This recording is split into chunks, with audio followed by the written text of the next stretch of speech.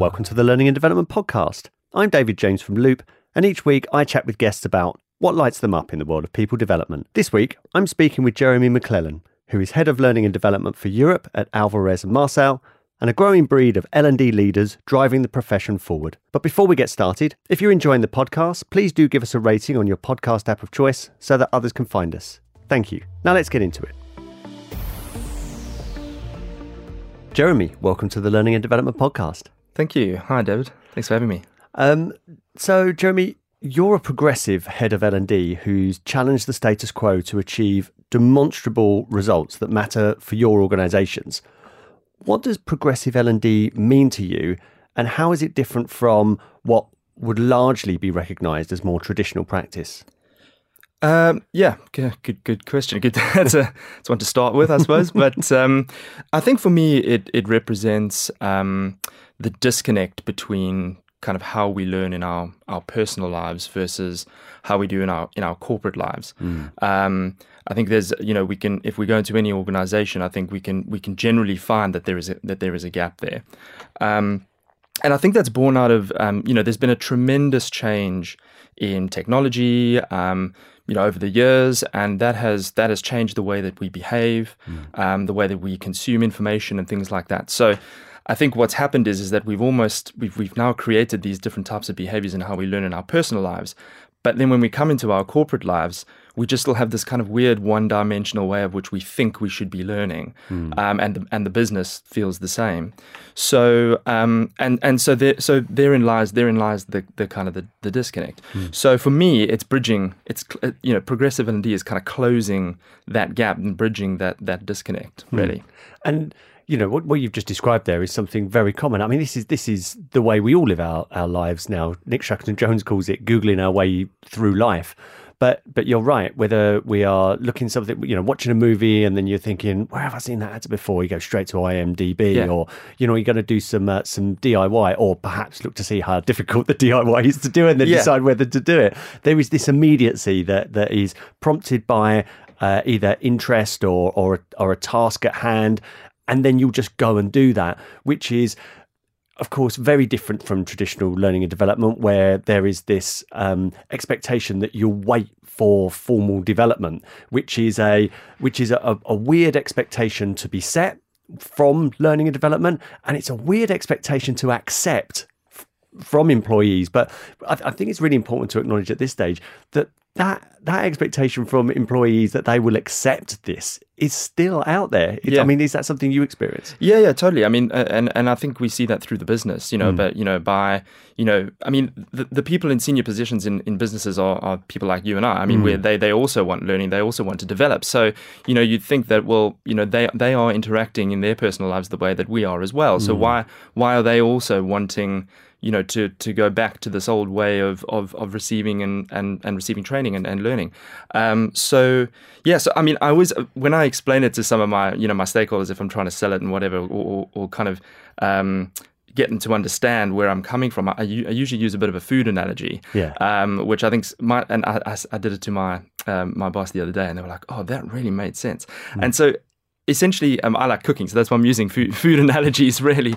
But, if you were, for example, to go home tonight and you didn't know how to cook a lasagna, you may have the ingredients in the fridge, but you don't know how to put them together. What's the first thing you're going to do? You're going to get home, you're going to jump on your phone, you're going to go, how to cook a lasagna. You're either going to watch a quick 2-minute video how to do it, or you're going to quickly find a recipe which tells you X, Y, Z, do these steps, and hopefully you're going to get something up that's edible at the end of it. But what you're not going to do is you're not going to sort of leave the business tonight and leave the company and then go, oh, let me just quickly book into a 3-hour cooking course, and then run home and then kind of cook your lasagna. And so that's kind of where that disconnect is that's what we would normally do in our personal lives, yet we come into the business and that's what we're asking for. That's what we expect. And so for me, it's kind of trying to bridge that really as best we can. And when we describe progressive there, I think there's progressive in the way you think, and then of course in practice. But I want to take you back, Jeremy. We've been talking for a couple of years now. But what was your personal tipping point from what you described as traditional L&D to where you are now with your thinking and your practice? So my personal tipping point, I can remember exactly when that was actually. It was in 2016. I went to the Learning and Development Show, I think it was. The CRPD show was in 2016. And at that point, I was very much kind of on the same trajectory as I guess, the industry as a whole. And I went to a session with Nick Shackleton-Jones. He was doing something on the secret to learning design. And it was just something I actually just chose off the list, really. It sounded good, so I went along to it. And it was at this session where he sort of kicked off the proceedings with an interactive banana munching sort of expose. And basically, I was sort of sitting there, and it was here he was talking about effective context and how we don't remember what happens to us, but we remember the emotional reaction to it. Yeah. And I remember it because of that very thing, because I absolutely hate bananas. And I remember feeling this fear that I was going to put my hand under the chair and find this banana, because he dotted a few random ones apparently around the hall. And if you picked one, you had to go up onto the stage and sort of have this banana eating contest. So I was terrified that I was going to feel this banana. But essentially that's why it stuck with me, because of that. And it was here that he talked about facilitating learning through creating crafting experiences, those were for people who didn't care about a particular thing. So you would craft an experience to make people care, or you would create resources for those people that did care. And I remember just sitting there thinking, God, this actually really makes sense, right? It was a weird sort of clicking moment. And then I just sort of continued to find like-minded people and went from there, really. I completely agree. Nick's stuff has always resonated with me. I think that 15 years in-house, looking after learning and development functions, leading learning and development functions, there were so many, as he says, rituals that I just thought were bonkers and were illogical. None more so than the buy an LMS, fill it full of content, launch it on an unsuspecting audience, and expecting that then to really make a change. I always say that inevitably only ever leads to wearing around your neck like a millstone and then trying to justify the spend by driving traffic towards it. It drives me absolutely bonkers. Just one of the bananas rituals, to excuse the pun of bananas there. But it's one thing to recognise this, but we've touched on this already. Expectations from our stakeholders, from our organisations, from our bosses, are that we run programs, that we jump to a request. Maybe don't jump to a request. I think that we will accept requests from stakeholders, and then we will run these programs. But what you're describing, and what we're touching on so far, doesn't mean necessarily running programs and content and courses. So, how have you brought others with you? And can you give any examples of what you've done differently to what expectations were perhaps projected onto you? Yeah. So what I guess in the beginning it was quite difficult, I guess, because I don't think I probably had the argument framed in my own mind right in the beginning. So I guess I was, maybe not talking complete sense sort of in the beginning, but the more you learn about it, the more you kind of connect, the more content you read about it, kind of just eventually kind of I got it framed in my mind a lot better. And really for me, it was just talking about it more. So it was sort of chatting to people in the team, asking them about it, what it meant to them, what they thought, how it might fit with what we were doing, and then also just talking about it to the stakeholders, slowly but surely, and seeing what they made about it, and I think it was just that once I'd sort of talked about it, to your boss, to whoever that may be, you start to kind of it takes a little time. It didn't sort of happen overnight, but you kind of start to have start a language. There's a slight change in the language that you use or things like that. But for me, what I started doing was I actually started blogging, which I hadn't done before. So I thought I would just give it a go. Why not? No one's got the overall IP on these things, so I thought I'd give it a go. And it was through that when you write stuff or when you try and explain things, it kind of frames it a lot better in your own mind. So that helped me as well. And then what I would do is I would actually get some of my stakeholders to kind of proofread it for me before publishing it. And I remember one of our directors, who was a director in our legal practice, was a bit of a stickler for the old grammar and spelling. So she'd generally get out a red pen and print it off and kind of circle and here and there, which was great, and killing birds with two stones there, because they started to get, oh, that's really interesting, or getting a little bit interested in that. And so around the business, it started to kind of spread a little bit, what I was trying to do and some of the rhetoric that I was kind of talking about. And I was lucky enough actually to then get a couple of those blogs put onto, or published rather, on the LPI network. So that was a bit of luck, but that was great. And we used that as a bit of a PR stunt on our website, and just a bit of copy and things like that. So the business started to notice it a little bit more, and then before I knew it, I was sort of pitching it to some of the directors and getting them excited about it, and then we started an initiative with it. So yeah. So if we could break this down to what it looks like, because for me, progressive in L&D means that first of all, you're having a very different type of conversation at the outset, that you're talking about performance and results. So what it is that people are expected to do, what they're having difficulty doing, and helping them with that, rather than siphoning off an element to be learning content.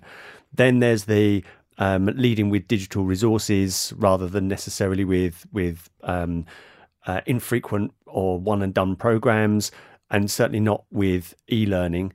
And then measuring the effectiveness of any intervention based on the actual business results. So what it is you were trying to affect in the first place. What did it look like for you? What if we were going to describe a compare and contrast old world, as I mentioned there, that you might design, develop, and deliver a program or provide some e-learning, and then it's up to the individual to transfer that learning to something different. How would you describe it? So I can describe something that we kind of did in my old company at Hudson. Yeah, great. So basically, what we essentially did was we, look in the beginning, I didn't really get much traction at all. I made very little difference kind of in the beginning. We tried a few things and they didn't really work. But essentially, it was just trying to, like you so rightly put earlier, we would do a lot of kind of course-based stuff, and we had some e-learning, but it wasn't very much. That was from kind of some legacy we didn't really use. So that was something we needed to look at, but we hadn't really framed how we were going to do it. So I was lucky in a sense that almost had a blank canvas with that. But essentially, what it was to just try an initiative. And I think I got introduced to yourself, you and Ben, and we got working on some stuff, and we tried a management development program, or to create some sort of resources, online resources for that, and try a different approach to that. But we didn't quite get that one right at first. But don't get me wrong, that's actually a really good initiative to go with. I just don't think that it didn't land right with us in the beginning. But where we really got some traction was around what we would call our graduate program. So we called it a graduate program, but it was essentially just new people in the new jobbers, essentially. So maybe young professionals that have come out of uni or not gone to uni but been traveling and come back, to essentially first job. But we called it a graduate program, and that's kind of where we really got some traction. And what we did was we sort of built in a lot more. I based it around really kind of as much experiential type learning as possible, coupled with the digital resources and the performance support stuff. Now, I mean, don't get me wrong, there was some classroom-based stuff that we kind of put in there, but we tried to keep it as contemporary as we could. And we hadn't done a good job at this in the past, so it was a nice initiative to look at and see. Right, we changed our people strategy. We usually hire in people who were more senior, who knew the job, but that it was just sort of building their internal networks and kind of off you go, where they were finding it harder to bring those people in. So we were like, right, we need to bring in sort of the more junior, younger people, nurture them, bring them up from the bottom up. So we had to build that program for that. So it was a great one to start with. And so how that looked really was that we we created all of these different types of experiences that they would potentially have on the job. So in the recruitment world, that would be things like, calling your candidates or meeting your candidates or, having a candidate registration, business development call, all those, sourcing candidates online, all those sorts of things that they would be doing on a daily basis. Yeah. And then what we would do is try and create as real an environment or as what we would call a rehearsal, right, for those particular things. But then sort of intertwine the digital resources through that whole process. And we did the program over around sort of 3 weeks. So for example, some of the stuff might be, just to kind of frame it a bit, so for the listeners, I guess what that means is, for example, we would have candidates come to the office. They would come to reception. They would sit down, and then they would go to a meeting room, and you would go through the process of interviewing them. So we would just get different people from the business to act as candidates, and they'd come and they'd sit in the reception area, and then we'd get the receptionist to phone the individual, and they would then pick up the phone and say, "Your candidate's here." So they'd come through, and they'd have to run through that whole thing without kind of breaking role, as it were. And that doesn't sound like rocket science. I mean, it's pretty standard stuff. But I think the difference is that if we think about role playing, as we have in the past, it's kind of sitting in a room with 5 or 6 people, and one person stands up and does a conversation in front of everyone, and everyone hates it. It's awkward. It's not real. It's all that sort of thing. But it's actually just creating the experience almost as real as it possibly can so that they can rehearse it essentially, and then also exposing them to those real environments as well. So if you were practicing a call, we would get them to phone one of the directors on their mobiles. They would then walk around the office and pretend to be a candidate or a client, and then immediately give them the feedback. And we would do that a lot throughout the few weeks that they did the program, and then further down the line, we would then expose them to those real situations. So we would give them a list of real people to phone, but they'd obviously practiced it a few times before. And it was really interesting because then when they got to the actually doing it, or if they listened into a call with one of their peers doing it, the feedback was that, oh my God, this is exactly how we've done it. We've heard this before. And so when they then went into that real environment, it wasn't just completely foreign. It wasn't like they were standing in a room. It was like they had done it before.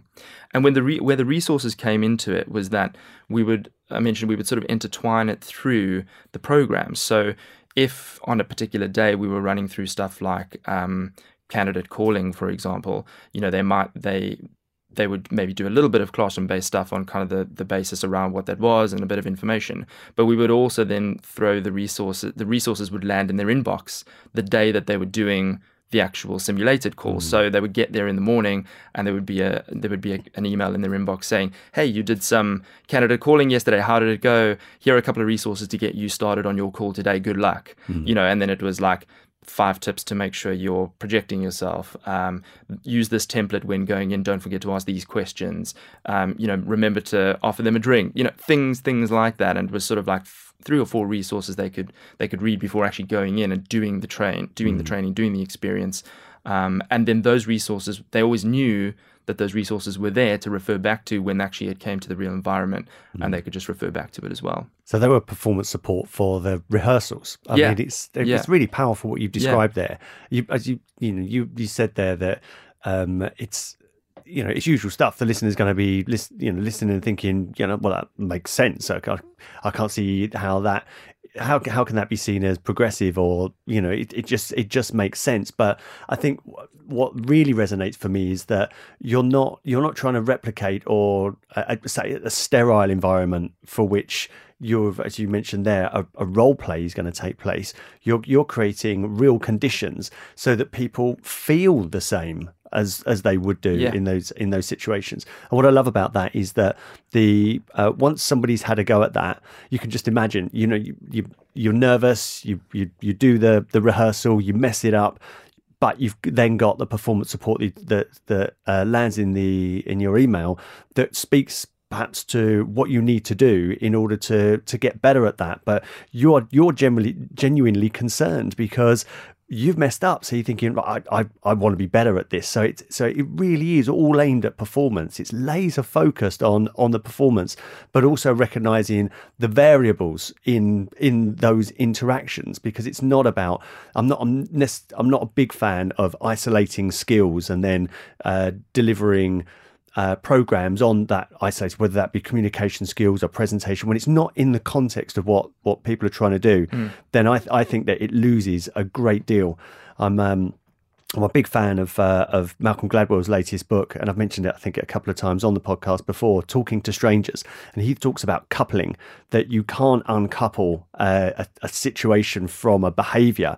A lot of the time, well, he says that he uses some pretty gruesome examples within the book, but this idea of coupling, I think, is incredibly powerful. And I think that as soon as we don't acknowledge the actual situations and challenges that people face in the context of their work, I think that a great deal of our efforts and the credibility and the investment that we have loses out to such an incredible extent that what you're describing there is the antithesis. It is the, incredibly powerful. And I'd love to know what result you've got from that. What were you able to, what have you achieved, or did you achieve with that graduate program beyond the rehearsal? Yeah.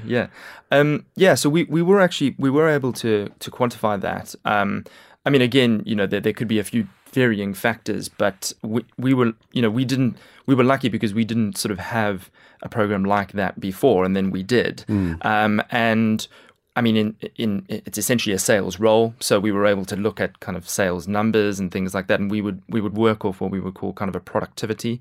So how productive was an individual, and how long it took for that individual to get to the productivity number that we deemed to be satisfactory for that person. And before the program, we were looking, I mean, it was taking our guys a long time to get to that number, because essentially before that it was sort of, here's your mate, here's your computer, good luck, kind of thing. And then we had this very much sort of structured kind of onboarding for these guys. And so before that, we sort of measured that it was taking on average around, this is a crazy number, but sort of 6 to 8 months for some people to hit this productivity level in the business. And so after we ran this program and we put the first group through, I think it was about eight people, so we're not talking huge numbers, but we put them through, and we brought that number down to about 3 months. Wow. Yeah, it was great. And actually, in one of the cases, one of the individuals made like his first placement in his first month. He was fed a bit of work, don't get me wrong, but he managed to sort of get through and actually deal with the client, found the candidate, put him there, and then got the placement. So we were super proud of that.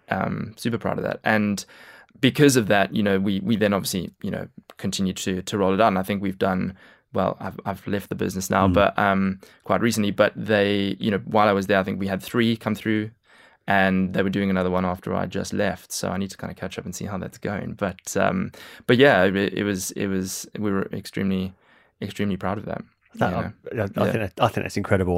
When you are affecting performance and it's making a demonstrable difference to that extent, 6 to 8 months before, and then you brought that down to 3 months with an outlier and that thrown in there with 1 month. That you're doing the right stuff, and it also changes the conversation around L&D. You're integral to what the business is trying to achieve, rather than peripheral, as seen as maybe just mainly as a reward for people, or as I heard yesterday at a conference when somebody said that that their learning and development, because it was certificate, a lot of it was certificate driven.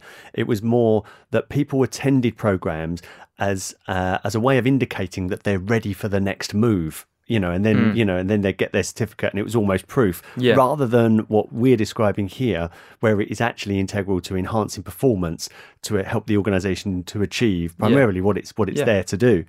But it was great because also just before I left, we started to see almost the fruits of the labor is that some of those guys that were on that program were getting promoted. So, and it was a year after doing that, a few of the guys were coming through and being promoted as well. So, it was really, really, really good to see. And actually another point to make on that was that, which was the next level that we were going to do, is the management side of that. So, what we were thinking about doing, which I never got round to doing, but you can add another layer to that whole program if you wanted to. So you could build the same set of resources for the managers who are helping you run and develop these individuals. So you can we were going to build resources like how to give feedback, how to run a role play, how to all sorts of different things like that. Your individual is going to be, they're coming to the desk on this month. What are you going to do with them? How to build a list for them to phone, clients. Things like that you can kind of simultaneously run side by side or parallel to each other, which then can help performance on both sides of the spectrum. So. I mean, that's just we never got around to doing that, but that was the idea, yeah. Well, Jeremy, during this conversation, we've talked about how you've had your tipping point, with Nick Shackleton-Jones' session.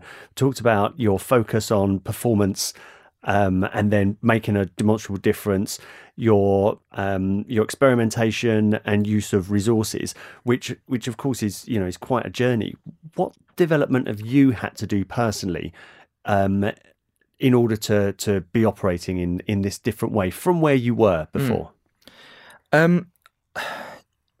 It's been very much self-driven, and I think it's very much networking, meeting like-minded people, chatting to them, bouncing ideas off them, seeing what they're doing, shared experiences, all those kinds. I mean, we've got there are thousands of people out there that are, doing very similar things, and I think there's definitely a movement starting, with all of this. And, if you can go out and find those people and connect and these people are so happy to share stuff, so it was really just doing that, going out, finding like-minded people, networking and building that network, and just bouncing ideas off and sharing those experiences. I remember it was actually coincidentally at the same conference where I sort of heard Nick, and I was introduced to the lovely Jen Wrigley. Yes. And at the time she was at Discovery, and she was the one who recommended or introduced me to you and Ben, and that's kind of where my journey started from there. But then it kind of accelerated a little bit with the LPI, the Learning and Performance Institute, and I was approached by a gent by the name of Leon Boland, who was with the LPI at the time. He's now moved to head of learning solutions at Ember Real Results. But he was a great connection to have, and I'm still connected with him. And he introduced me to the LPI and asked me to come along to the Learning Live conference that year, which I attended, and I thought that was fantastic. It was a really good event, and I met some really, really, bright people, and there were some really good talks that year. And then from there, to my astonishment, actually, and I think this was Leon's doing a little bit, I was certainly on the bench, but they asked me to come in and judge on one of the awards. I think it was Learning Provider of the Year that year, and got to judge that. And off the back of that, I was invited to the dinner and the awards dinner, and I sat next to Stefan Thoma, who's the Google Global Director of Learning for Google, and he's been, just connected with him, and he's been a great sounding board here and there, just to kind of bounce ideas off and things like that. So yeah, really, it's just been, just developing that whole network and kind of reading all the great content that's out there, and then just building it up from there, really. Yeah, and it sounds as if you've not been afraid to experiment. So, which I think is counter to traditional L&D approaches, where you kind of gain support for your big strategy, which is going to be a big program, which is going to be top down. There are big bets made. It sounds as if you've been willing to experiment, and as you mentioned with the management development stuff, sometimes it doesn't always come off. But if you can take the learnings, coupled with the blogging as well, because I agree, I really found honed my expertise through, first of all, considering that through blogging, and I think that also transfers to the creation of resources a lot of the time as well. That when you're confident in and it's just basic copywriting skills, really, it's translating what you know or local know-how into resources that can be valuable to people when they need it. So it sounds as if you've spent the time developing that network. I think that when you're speaking with like-minded people, it gives you that confidence as well as the impetus to go out and strive and try different stuff as well, which I think can't be underestimated. But it's not. I know that it's not all plain sailing. To try something different in an organisation requires currency. You need to develop that over time, which is based on a solid track record, which is people then trust you and see you as somebody to trust, so you can get the buy-in to try stuff. But that said, we all still face resistance a lot of the time, and especially when there are expectations that learning and development looks a certain way with programs and e-learning. Is that something you still face in the context of your roles? And if so, how do you deal with resistance? Yeah, I mean, I think there is always going to be resistance to change, and for me, I think it's probably best just not to force something force something prematurely. For me, it's sort of just go where you're wanted, really. Find those pockets of the business that are looking to do something different, that are okay with change, and just going there. And I think that often resistance can be born out of miscommunication or lack of vision. Sometimes people just need to see things to see the value of it. So if you can go to those different pockets of the business and start to create something and do something good, then others will see that and they'll want a piece of the pie. So yeah, and look, you're never going to get it right first time. I think we've got to sort of succumb to the fact that we're never going to have a finished product. We're never going to have a static product because of the rates of change. So it's really just being comfortable with being in that sort of beta testing stage almost, and it's kind of build something, push it out, test it, improve it. Build something, push it out, test it, improve it, and then just go from there, really. Yeah. So as we come to the end of the conversation, Jeremy, if the listener is feeling inspired, wants to do what you've done, which is become more performance focused, to lead with digital solutions, so digital resources perhaps rather than e-learning, and affect actual organizational performance and results, what would you recommend? Well, I mean, firstly, if they're going to be listening to this podcast, if they're already listening, then they've kind of made that first step towards that. But I think it's just equipping yourself with with what's out there, equipping yourself with as much knowledge of what's impactful and what's not, and then there's some great content out there. I mean, you've had a few of the guys on this podcast. I mean, Nick obviously is a big one. Danny Seals is another one. Matt Ash, I think, is another one as well. And of course, you do a bit of blogging yourself. So there's some great stuff out there. So really, just kind of equip yourself with that. Start there. Frame an argument in your mind, and just get clear with what it is that you want to do. But I guess from a practical point of view, just pick something. Pick something small. Pick an initiative. It might even be something as small as doing how to do your expenses, how to book your travel, things like that, and then use the models that are out there to build some really kind of valuable stuff around that. So using the CTR model, which is the Concerned Task Resource for those that don't know, I think it's been mentioned on here a couple of times, but I use that to frame or wireframe out what those resources are going to be, and then the 5DR model in order to kind of design those. It doesn't have to be that kind of fancy using models and things, but just start off small really, and get comfortable with it, and then you can grow it out from there. Wonderful. I think that's solid advice, Jeremy.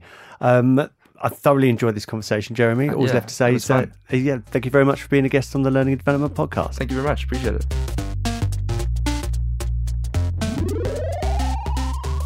I'm always inspired by L&D leaders who challenged themselves to achieve more and brought their organisations with them, but not on a mission just to redesign L&D for the sake of it, but to redefine its value and set a new benchmark based on efficacy. Jeremy is a true leader in this regard. If you'd like to get in touch with me, perhaps to suggest topics you'd like to hear discussed, you can tweet me at David in Learning, connect on LinkedIn or Facebook, for which you'll find the links in the show notes. Goodbye for now.